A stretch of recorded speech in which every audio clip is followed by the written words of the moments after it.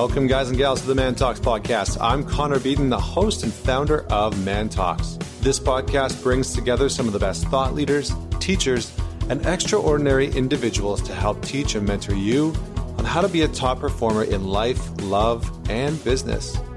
Joining me today is Dr. Peter McGraw, and he's an associate professor of marketing and psychology at the University of Colorado in Boulder's Leeds School of Business. He's a behavioral scientist, and as such, his research examines the interrelationship of judgment, emotion, and choice with a focus on the production and consumption of entertainment. He directs the Humor Research Lab. That's right. I said that right the second time. Humor Research Lab, and is the co-author of a book called The Humor Code, A Global Search for What Makes Things Funny. His research has been covered by the New York Times, Wall Street Journal, Time, NPR, BBC, and CNN. His work appears in the Journal of Consumer Research, Journal of Marketing Research, Management Science, Psychological Science, and the Journal of Personality and Social Psychology.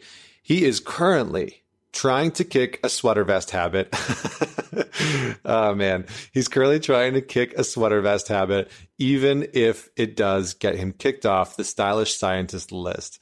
So clearly the guy's got a sense of humor. That's his official bio.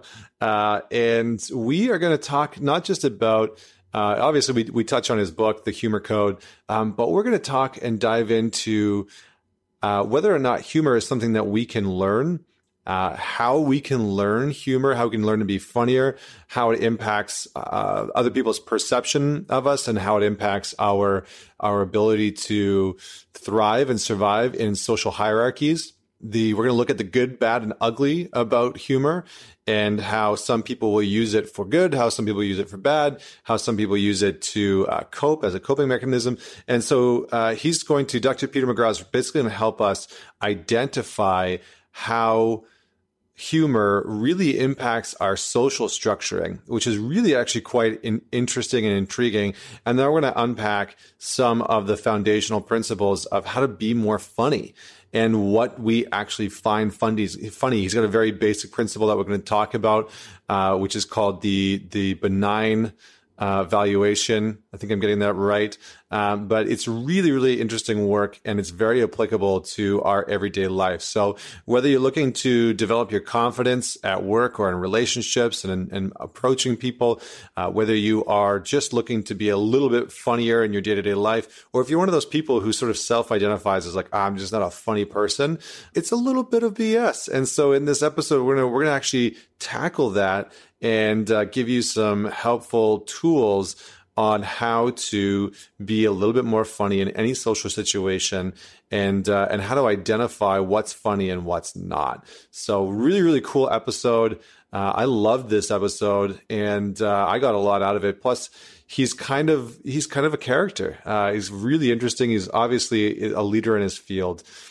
So before we jump in, before I bring him onto the podcast, really quickly, I just want to remind all the guys out there to head on over to Facebook and join the Man Talks community. We've got a few thousand guys in there, almost 3,000 now. And we've got some really, really solid conversations, some weekly challenges, some great insight about relationships, about mindset, about finding your life purpose. You name it, we talk about it. And don't forget to man it forward, share this podcast, or head on over to Apple Podcasts or Apple Music and subscribe to our podcast so you don't miss an episode. Leave us a rating. It goes such a long way to get us into the ears and into the phones of other people. And please, please, please share this podcast, whether it's this one or one of your favorites, with somebody you love and care about, because it goes a long way. So thank you so much for sharing the podcast. And without any further ado, I would love to welcome Dr. Peter McGraw. No, it's great to be here. So I'm going to kick things off today in the normal fashion of asking you the question that we ask all of our guests, and it usually brings in some incredible stories. So tell us a story about a defining moment in your life that made you who you are today. Else, let's see. So fortunately, there are lots of them. There needed to be in order to make it this far, I think. I'll tell you about one sort of recently, I'd say within the last, maybe now it's 10 years or so. So it still feels recent, however. So I'm an academic, and I go to these incredibly boring academic conferences. And one of the ways that I've made these conferences less boring is to put together a dinner with a group of close friends. They have affectionately named it the McGraw dinner because I organize it and I have very strict rules, and it becomes an event, a showcase kind of thing, piece for the conference. And there's always 8 of us. It's like the perfect number, one conversation, but enough people in there. And one day I was looking around the table and listening to the conversation, sort of step back. I had this sort of realization about the folks, and these are very accomplished people. These are professors at Yale and at Stanford and at these elite universities. And I was listening to the way they talked, and I realized that they held a set of attitudes that I didn't hold. And I had this sort of moment where I thought, well, why not me? So these folks, they're very nice people. They're hardworking. They're incredibly smart. They're well-trained. But they just had a perspective that things were going to be working out for them. And that when things didn't work out, they were really quite aggressive in seeing that they would. That they had this sort of expectation of good things happening to them. And I had realized that I come from kind of an underprivileged background, and, I'm at a state school, and I went to a state school, and, I kind of had this narrative in my life of being kind of the lucky one, the one who made it out. And what I realized was that I had a different focus in the world, something in psychology we call a prevention focus. That I also worked hard, and I tried to make the most of my opportunities, but I did it because I wanted to avoid bad things happening. I didn't want to slip back into poverty, for instance. These folks had what we call a promotion focus. That is, they worked hard. They saw things through, not because they wanted to avoid bad things, but because they wanted to approach good things. And it was just that moment in time that I thought, well, why not me? Why can't I be like that? And that set me down a path of trying to be more like them, to be more promotion focused, and to put my kind of interesting. Yeah, I mean, it's interesting how our past, it's funny. I was having a conversation with my parents last night, and I think I said those exact same words about making it out. Like I made it out of there because I grew up from a small town in central Alberta in Canada, and definitely not from what you would call a privileged background, but escaping there definitely has its own mentality that since you've made it out, you've sort of quote unquote made it as far as you're going to go. So I love this perspective that you've brought in and that you sort of noticed. So yeah, so thank you so much for sharing that. And what, one of the reasons why I wanted to have you on this podcast is not only because I saw your TED Talk and I thought what an interesting concept, but to really dive into some of the work that you've been doing at the Human Research Lab and some of the work that you've been bringing forward through the book that you created, The Humor Code, a global search for what makes things funny. Because I've really seen you popping up all over the place, the last few years. And I think that this is some incredible work. And so I'm curious to hear the sort of origin story, like what got you actually interested in the first place about researching humor as a behavioral scientist? Okay, so I think a few things went into it. One thing was I was sort of primed for the opportunity. That is, I had kind of learned so this was about 10 years into my career that I stumbled on this question of what makes things funny. And around that time, I had been doing a lot of reflection, thinking about my career, thinking what I wanted my middle years to be like. And one of the things that I had realized was that I had been early to the game with regard to a lot of research topics that I had worked on.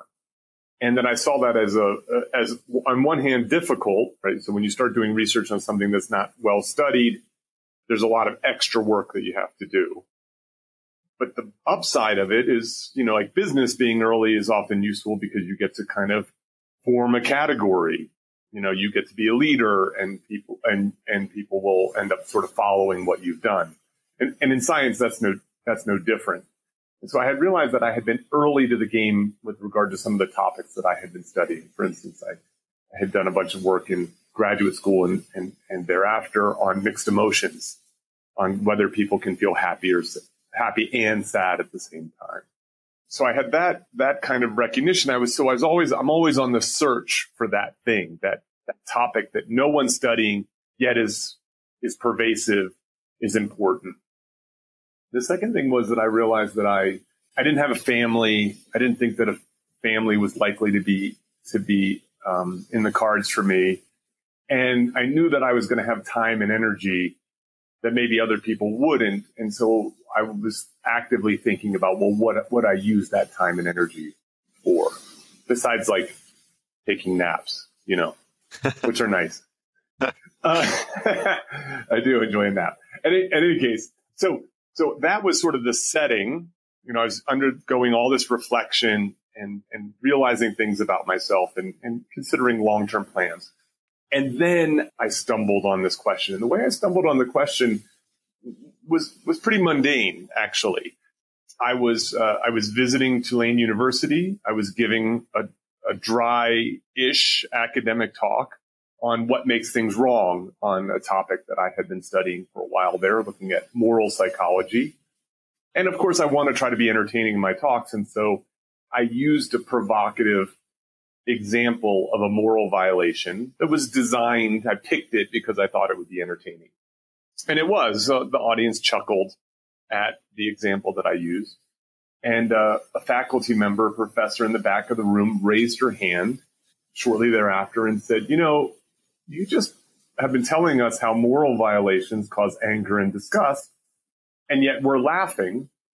We're experiencing positive emotions. Why? And that question, I did not have an answer to that question. I had never read a paper about what makes things funny. I didn't know what made things funny. And yet I valued humor. If you had asked me, I would have said I pride myself on being a funny professor, not a high bar, but still. And I came home and thought about it and convinced one of our star graduate students here at CU to write a paper on this topic. And it obviously blossomed now 10 years later into this kind of life-changing choice. That's pretty cool. I love the origin story of that and how it just came out of, this like very natural space. One of the reasons why I actually wanted to have you on here is because I saw your TED Talk. I think I said this before we actually started recording, but I saw your TED Talk, and at the very beginning, you had mentioned something along the lines of that you were going to have people turn to each other and tickle each other. And it just like got this huge roar out of the audience. And I thought, this is so interesting because that's such a simple, almost like seemingly like mundane way to get a joke out of people. And yet there I was, finding myself laughing. And so I really wanted to dive into not only like how we use humor and where humor is in the world, but what are some of the things that we can learn? And maybe we can start here, actually. What are some of the things that we need to learn and understand from the world's, maybe funniest people? Like, because I'm assuming that and just from doing some background research on you, you've done some research on some funny people and really started to dive into what makes them funny. So as a sort of normal person that's not a comedian, has never done stand up, where do we start? Like, how do we, or what can we learn and take away from the world's funniest people? Yeah. So I appreciate you asking this because this is, I think, kind of the next thing that I'm going to devote a lot of time and effort to. Because really what primarily I've been interested in is answering this question, what makes things funny? And there's a lot of questions that follow that. But one of the questions is, how do you make funny happen? And I think that the professionals are a really interesting place to start, because these are people who are committed to a craft in the same way that a novelist is, or a film director is, or a musician is. And I think that there are really valuable insights that you can glean from those people's habits. Because one thing that I do know, having studied humor, is it's like, yes, there are people who are naturally funny, and professionals are more naturally funny than you and me. But, that only gets you so far. So if you use a sports analogy, someone might be a great athlete, but that doesn't mean they're a great basketball player or a great baseball player. You have to actually work on the craft in order to utilize those kind of natural talents. And so I think that there's going to be revelations in terms of diving even more deeply into their craft than I have thus far. And I think it'll be a little bit fun too, which, is important. Yeah. Yeah. So where do people start? Because I think, this is such an applicable skill that I think a lot of people are often asking themselves, how do I curate this? Like, how do I be funny on dates? And how do I be funny in the workplace? Because humor really does seem to be, and I'm not too sure if this is something that's come up in your work, but there does seem to be a certain level, almost like a certain correlation between humor and charisma, and humor and confidence. And it seems to be this attractive feature that both men and women have expressed really appreciating and being attracted to in the other person. And so, and even that, some of the research that I've seen about public speaking says that the number one thing you can do in your talk is make the audience laugh within the first 30 to 45 seconds. And so humor seems to have this really pivotal component to our society. So how do we start to bring up your original question, how do we start to curate that in our lives? Like what is funny, and how do we start to identify that? Okay. So I would say before we tackle that question, we should be pretty clear about the benefits and costs just for a moment, because I actually think, I think there's a tendency for people to focus only on the positive sides of humor and to ignore the potential downsides. So you've already addressed some of the positive ones. So for instance, we see funny people as smart. We see them as likable. They cut through the clutter. Their messages are more persuasive. They're more memorable. And in that way, and so in that way, like, who doesn't want to be funny? Whether it be on a date, or whether it be during a training session or giving a public talk, people really, really value this experience, right? Amusement it's arousing, it's positive, it's something that people pay for, and if you can give it to them for free, they're super appreciative. And especially in a world where there often isn't much comedy, training sessions, staff meetings, even public talks, right? So people crave entertainment. And then obviously they like to be surrounded by people who are amusing, not only because those people are entertaining, but actually those people have the potential to make life a little easier, a little better. So, funny people can help us cope with the bad things in life, right? So the bad things in life actually are the best fodder for comedy. And so when someone can make jokes about the bad things in life, it can actually help transform those things into less bad things. Now, the downside, of course, is that we don't always succeed in our humor attempts. So that's fine if you tell a knock-knock joke and you kind of get a groan from the audience. The real downside is that a poorly executed joke can really push people apart and can offend people and can bully people. And so there's a real downside to this. And then there's also the potential downside of the person who's always making jokes. That is that they can seem silly. They can seem like a clown and be seen as a non-serious person. And especially in the workplace, there are moments where you have to set aside levity, in order to be serious, right? In order to get things done.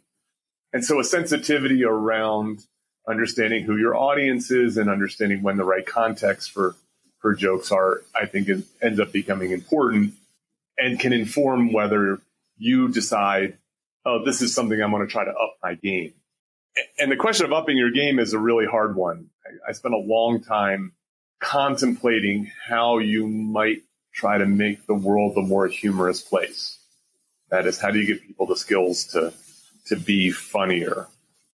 So my first thing is, well, you should probably figure out if you're the type of person who should try to be funnier. And so to do that, I actually put together a survey that gives people their comedy style. So this guy, Rod Martin, has a survey that looks at people's comedy style. And it mixes basically whether you're self-focused or you're other-focused, and whether your comedy style is generally positive or generally negative in tone. And so if your listeners go to understandinghumor.com, this is like a 30-question survey. It'll basically spit out a set of numbers that say, hey, your kind of affiliative style is really good, and you should think about trying to be funny more often. Or it might say, oh, your style tends to be negative and other focused. This tends to be aggressive. You don't want to turn the volume up on that at work, right? Like, let's keep that in the locker room, perhaps. And so that's the first thing, is kind of to segment and to understand what, is your style one that's going to play well with others, especially in a professional environment. Then the second thing I think is to start to do what the professionals do, which is to experiment. That is to sort of try things out and see how it goes, and to kind of keep notes on how it's going. Are your jokes landing? Are they not? And then to recognize that it's, as much as comedians complain about the audience, really it's not the audience's fault when something's not funny. Is to be aware that, the audience is the judge. They get to decide what's funny or not, and you're just doing your best to hit the bullseye. And so to really own those comedy attempts, and to know that when they don't land, it's because of you. And when they do land, they're also because of you, right? So that's the upside of it all. And as I like to say, the third thing is to be quick to apologize, right? That is just to be like, hey, if something doesn't work, just say, I'm sorry, that didn't come out the way I wanted it to. People are surprisingly good at accepting a heartfelt apology. They're not very good at accepting the fact that you blame them for not laughing at your joke. Yeah. Do you feel like, this is really interesting, because I'm curious now as to whether you feel like there are certain types of humor for certain types of people. Like, there's all these behavioral tests that people can do, like Myers-Briggs and whatnot, to really identify their own personality types. And I'm curious as to whether or not you've seen sort of a correlation between the type of humor that people use and their sort of personality. So like as I'm thinking about myself in high school, because I was quite the joker in high school. And that was, kind of keeping the limelight away from the fact that I was really struggling academically in high school because I didn't put a lot of time and effort into it. But I thought it was funny, and I could get a laugh out of people, and it would sort of circumvent attention away from my lack of academic prowess. And so, but I was kind of like that, like typical jock, And so is there a correlation between almost like that identity type or character type and the style of humor that they'll use? Well, so I think so. I'm not sure I would call it personality type. Some of my training is in social psychology. And so the world of social psychology is sort of highlighting how context can override personality. So for instance, like extroverts are more likely to try to be funny in a group setting than an introvert, those kinds of things. But the way I tend to think about this is to think about comedy as a tool, and it's one that people might be aware of how they're using it, or it might be unconscious how they use it. So I'm working right now with that same grad student. So many years ago that I got started on this, he's now an assistant professor at Arizona, Caleb Warren, and a management professor at the University of Melbourne, Adam Barsky. We're actually writing a paper about humor and well-being and how humor affects our lives. So we've kind of used three categories. One is hedonically, another one is in a utilitarian sense, and then the last one is socially.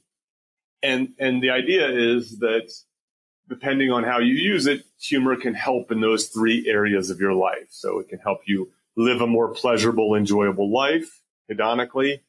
It can help you with problem solving, persuasiveness, etc., utilitarian, or it can help you with your social relationships. And so when you think about you being a class clown, your use of comedy was designed, directly or indirectly to sort of kind of hide or diminish or detract or distract from this other part of your life, right, where you're struggling.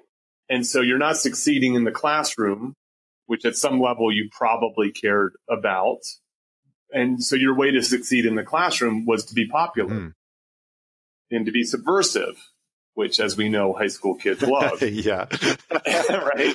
And so, your choice, that tool, now, of course, that comedy as a tool worked for you in some ways, but then it also had a downside, right? The getting in trouble, having to go to the principal's office, mom or dad being disappointed in you because you're not being like the good kid. And so you're kind of having to engage in this trade-off that came with your style, your particular style of comedy. Now, my question for you is, what kind of class clown were you? Because there's not just one form of class clown. Yeah, that's, oh man, how would I describe that? I think I was like the interjector. I'm not too sure if that's like an actual classification, but I was the guy that would sort of piggyback off of other people's commentary. Like they would say something and I would make a joke about their comment, or something that they had done. And that was it was sort of like pointing out these awkward or, seemingly benign or funny social situations, and then turning them into a joke. So that was one. And the other one was innuendos. I loved using innuendos for some reason. Right. Yeah. Well, so, this is, both of those are kind of, they're kind of good. They're good situations by which to create comedy in a classroom, right? So finding something that's a little bit awkward, or, about an interaction. And then the other one, obviously, innuendo is great, right? Because there are all these taboos that exist in the classroom among, teens, things you shouldn't be talking about or thinking about yet, in mixed company, in polite company, and so on. And so how do you create that situation where you're using a play on words, you're kind of titillating the audience. You're not saying the bad thing, you're saying the close to bad thing, which ends up being really humorous. Nice. Yeah, I like it. So in your book, I think this kind of brings me to my next query, which is, in your book, The Humor Code, one of your chapters is called How Do You Make Funny? And I'm curious if you can unpack some of that. I know that that's a pretty big subject, like how do you create humor? But, you had mentioned before experimenting and writing some things down, but what are some of the markers of things that we as human beings find comical and find funny? Right. So to answer that question, I believe you have to first answer the question, what makes things funny in the first place? That's something that we have a great deal of evidence for now. I'm pretty confident that we have a pretty good explanation. And the short explanation is this. We're amused by things that are wrong yet okay, things that are threatening yet safe, things that don't make sense yet make sense, or as we call them in the Humor Research Lab, benign violations. So it's benign violations that are the things that are amusing. They sit in this sweet spot between things that are completely wrong and things that are completely okay. So we use this sort of Venn diagram to illustrate this, where the intersection is the world of humor. And so that explains, for instance, the two ways that a humor attempt fails, right? You bore people, the situation is just benign, or you offend people, the situation is just a violation. So what do funny people do? Well, they find a way to transform a situation that's benign into one that's a benign violation, or they find a way to transform a situation that's a violation and turn it into a benign violation, right? So they're either moving it into that sweet spot. Interesting. Now what's interesting, and even more interesting, I think, is like, what are the strategies that you use to do that? So like sarcasm, for instance, right? So my guess is that was part of your repertoire as a class clown. Oh, absolutely. Absolutely. Right? That was a go-to. Go-to, of course, right? Because what you're essentially doing is saying something bad about someone, but saying it in a way that is clearly not true. Mm-hmm. Right? Or conversely, you're saying something good about someone, but in a way that is clearly not true. Right? So you have both of those appraisals, wrong yet okay. I'm saying something bad, but I don't really mean it. I'm saying something good, but I don't really mean it. Right? So, double entendres have that same kind of element to it. Right? So telling, we use this example in a paper that we published, telling a baker that he has nice buns, it's funny, right? It's funny because you can easily say, oh, I'm referring to your bread products, not your backside, So what happens is that people who are good at being funny are good at pointing out what's wrong with the world in a way that we see how it's also okay. Huh. Which suggests among the professionals, that they have these kind of two levers that they're able to pull. The wrong lever and the right lever. I'm going to make this more okay, or I'm going to find a way to make this more wrong. We call the first one the Silverman strategy, right? So Sarah Silverman finds a way to turn a hate crime into something that's hilarious, putting it to fun music and using this cute, non-threatening voice, for instance. The other one we call the Seinfeld strategy, right? So finding what's wrong in the things that are normal in the world, right? So Jerry has a bit about like how chocolate chip cookies are a son of a bitch, these things that seem to be okay and benign are actually really awful things. Like the plug-in in the airplane bathroom where he's like, are people actually shaving in there? Yes, exactly. That kind of thing. So you think about it is that, Jerry got really famous with a show about nothing, right? A show about everyday life where they just basically point out all the things that are wrong with our everyday lives. Mm-hmm. So I think that's the basic. Now, comedians they don't care about the benign violation theory. They don't care about theory at all. They just have really good instincts.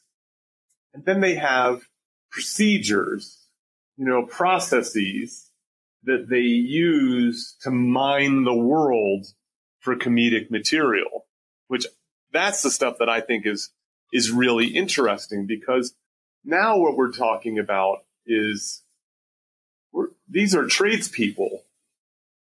These are craftsmen in the same way that a plumber has tools and a way to go about solving problems, figuring out where a leak comes from. They have a process that they've learned as an apprentice. Or a painter has techniques that he or she uses to get shadows right or perspective correct.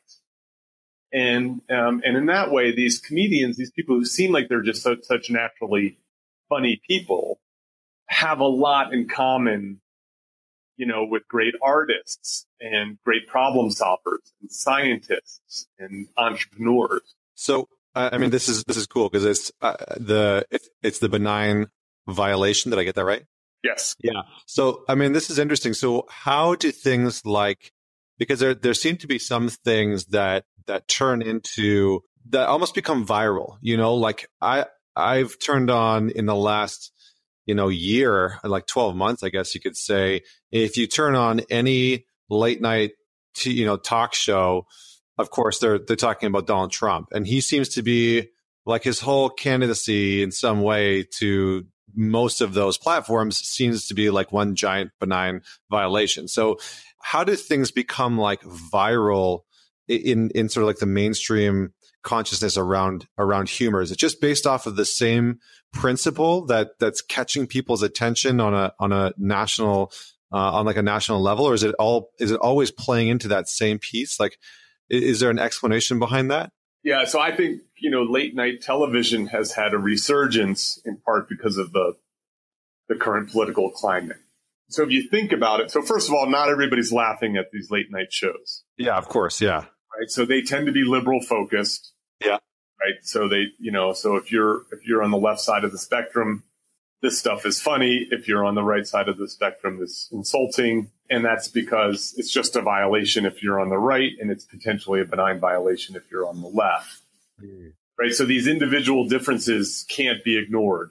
Right. It's why you could tell a joke and one person is bored and one person is offended and one person is laughing, because their view of the world depends on their culture and their mood and their political beliefs and a whole variety of things, right? How much sleep they got the night before, which demonstrates how difficult it is to be funny, and how important it is to know who your target market is. Now, these late night shows, the Seth Meyers and Samantha Bees of the world, they know their target.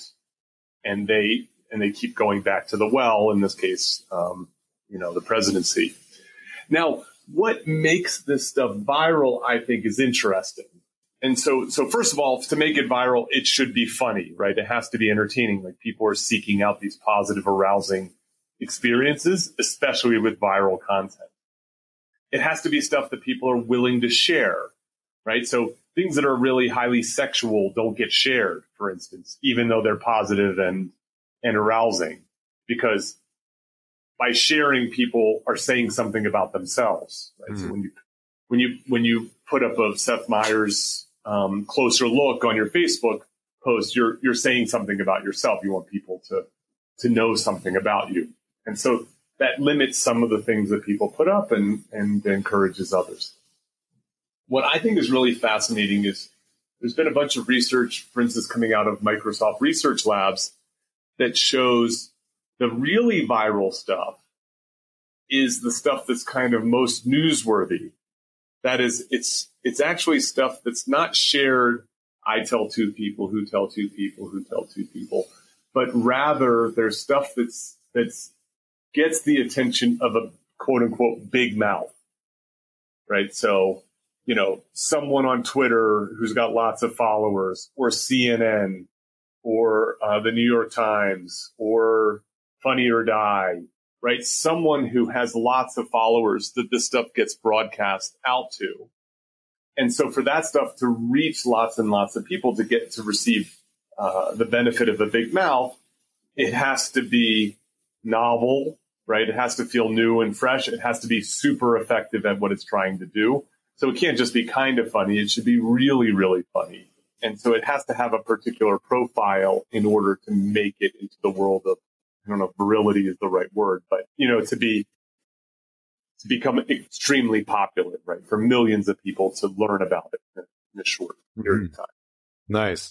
Nice. Okay. And so that kind of brings us back to part of where we started in the beginning, which was really around the world's funniest people and understanding, what you kind of started to talk about Jerry Seinfeld and him looking at the benign and really basically building a career off of seemingly nothing, talking about these very basic things. And so, so what can the everyday person, the non-comedian, the professional, the entrepreneur, the executive, what can they learn from these comedians about themselves, about their everyday lives, and basically about how human beings function? Yeah. So I think the first thing that us normal people can do is take a tactic that the professionals use, which is professionals are professional observers. That is that they're vigilant about what's happening in the world, and they're on the lookout for things that are kind of naturally funny to them. They're on the lookout for when people laugh at the stuff that they do and say, and they're sort of constantly looking for kind of opportunities, so it's really difficult to find a comedian who's not always writing stuff down, whether it be in their, in their notepad or into their phone, that they're constantly making observations. So I'll give you an example of this in my own life. I have one of these like United Mileage Plus cards, credit cards, like club cards. And, Chase, who administers it, wants to be fancy. And so the card is like made out of metal. Okay. And so I give it, when I hand it to, it doesn't happen much anymore because you don't have to hand it to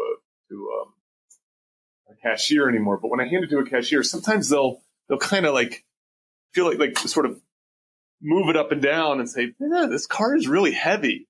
And one day I said, yeah, it's because I owe a lot of money on it. Right. So this obviously, it's like, obviously that's wrong, but it has, we talk about being in debt and the weight of, debt and so on and so forth. And it gets a laugh. And I did it again and it gets a laugh. And so now that's like a go-to joke that I use, just to have a little bit of fun in life, with this kind of mundane transaction. And I think that if I wasn't paying it, if I didn't live in the world that I live in, I don't know if I would have even noticed that much that thing was funny and that it might be in some way reusable.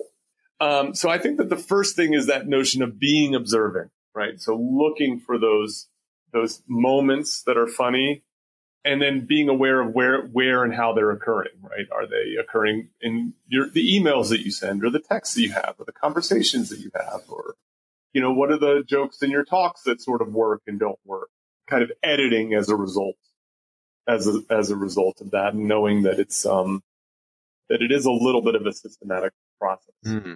Yeah, I mean, yeah. What's that? I was just gonna add one thing there. I mean, it's interesting because I recently saw Jerry Seinfeld live, and he was talking he had this whole bit about cell phones basically taking you out of the present moment, and it was hilarious. But I think it really speaks to how observant and how present comedians must be in certain situations to be able to witness the sort of banality of certain situations within life that we often just completely miss. So it triggered that memory for me. So I just wanted to add that in. Yeah, totally. And so the other thing I would say is I've become a huge fan of improvisational comedy.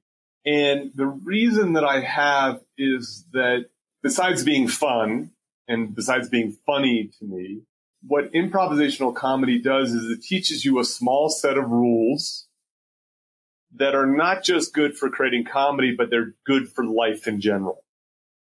And so I think that if someone's trying to wants to exercise their funny bone, taking an improv comedy class is a super useful one. So most people know this kind of yes and rule associated with improv, which is find a way to validate what the other person in the scene is saying or doing and try to move it forward, right? So yes is better than no, right? So, and then yes, and then yes, anding is better than just yesing.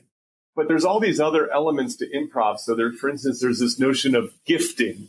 So in improv, you gift your partner by giving him or her a piece of information, a nugget, something that they can use to play on. Mm. And so it's this very cooperative, collaborative thing. And so we have a tendency to hold these sort of stand-up comics in very high regard, but they're doing theater, right? So they're just broadcasting one way. They're just talking to the audience, and the audience is taking it in.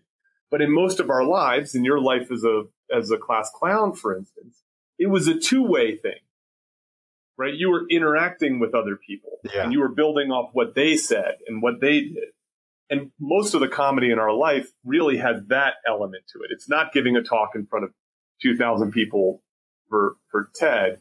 It's being in a meeting and interacting and playing off with what someone else does. And in that way, improv, I think, is a very useful place to start. It's actually one of the best places to start if you want to try to improve this thing, this, sort of this skill, right? This aspect of your life.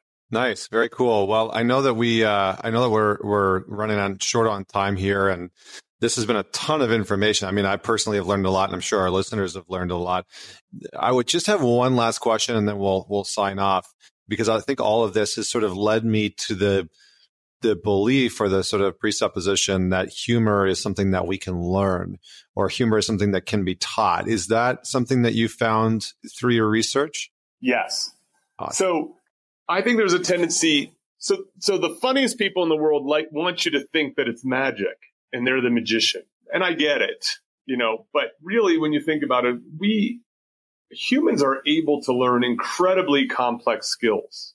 I mean, and a sense of humor is a complex skill. It fits that. But, people are able to learn to play piano and serve a tennis ball and become good public speakers and do calculus. And yeah, some people have a head start. This is something that they're better at than others, but we can all get a bit better. And the way you do that is the same way you get better at anything else, which is you practice it and you seek feedback, right? That is you see how it's going, you get better at doing it. So you practice and you look for feedback in that way. I like to think that having a theory helps. So if you understand the benign violation theory, that may be able to cut the learning curve, right? Because it's like, well, people aren't laughing. Why are they not laughing? Is this too benign? Is it too much of a violation? And then whether you should be more like Seinfeld or more like Silverman as a result. Nice. No, I think that's really helpful. So, again, thank you so much for joining me on the podcast today. Some incredible information, and I really appreciate the work that you're doing. So, thank you so much for joining me. Thanks, Connor. And for everybody else that's out there listening today, I would head on over to Peter's website and check out some more of his work. Peter's going to be actually launching his own podcast. What's that going to be all about, Peter? I am going to be peering into the lives of the world's funniest people. Oh, it sounds horrible, man. Sounds like it's going to be sounds like it's going to be awesome. I think that's some really cool work. So you can go to petermcgraw.org. We're going to have that link in the show notes below, so you can go check that out and head on over to either his website or Amazon and definitely check out the Humor Code. Great book and some really great research around humor. So if you're one of those people that's wanting to learn more about humor, wanting to learn more about being funny, or how you can just interject that into your dating life or into your work life or your business or whatever that looks like, definitely recommend checking out this book. So until next week, this is Connor Beaton signing off.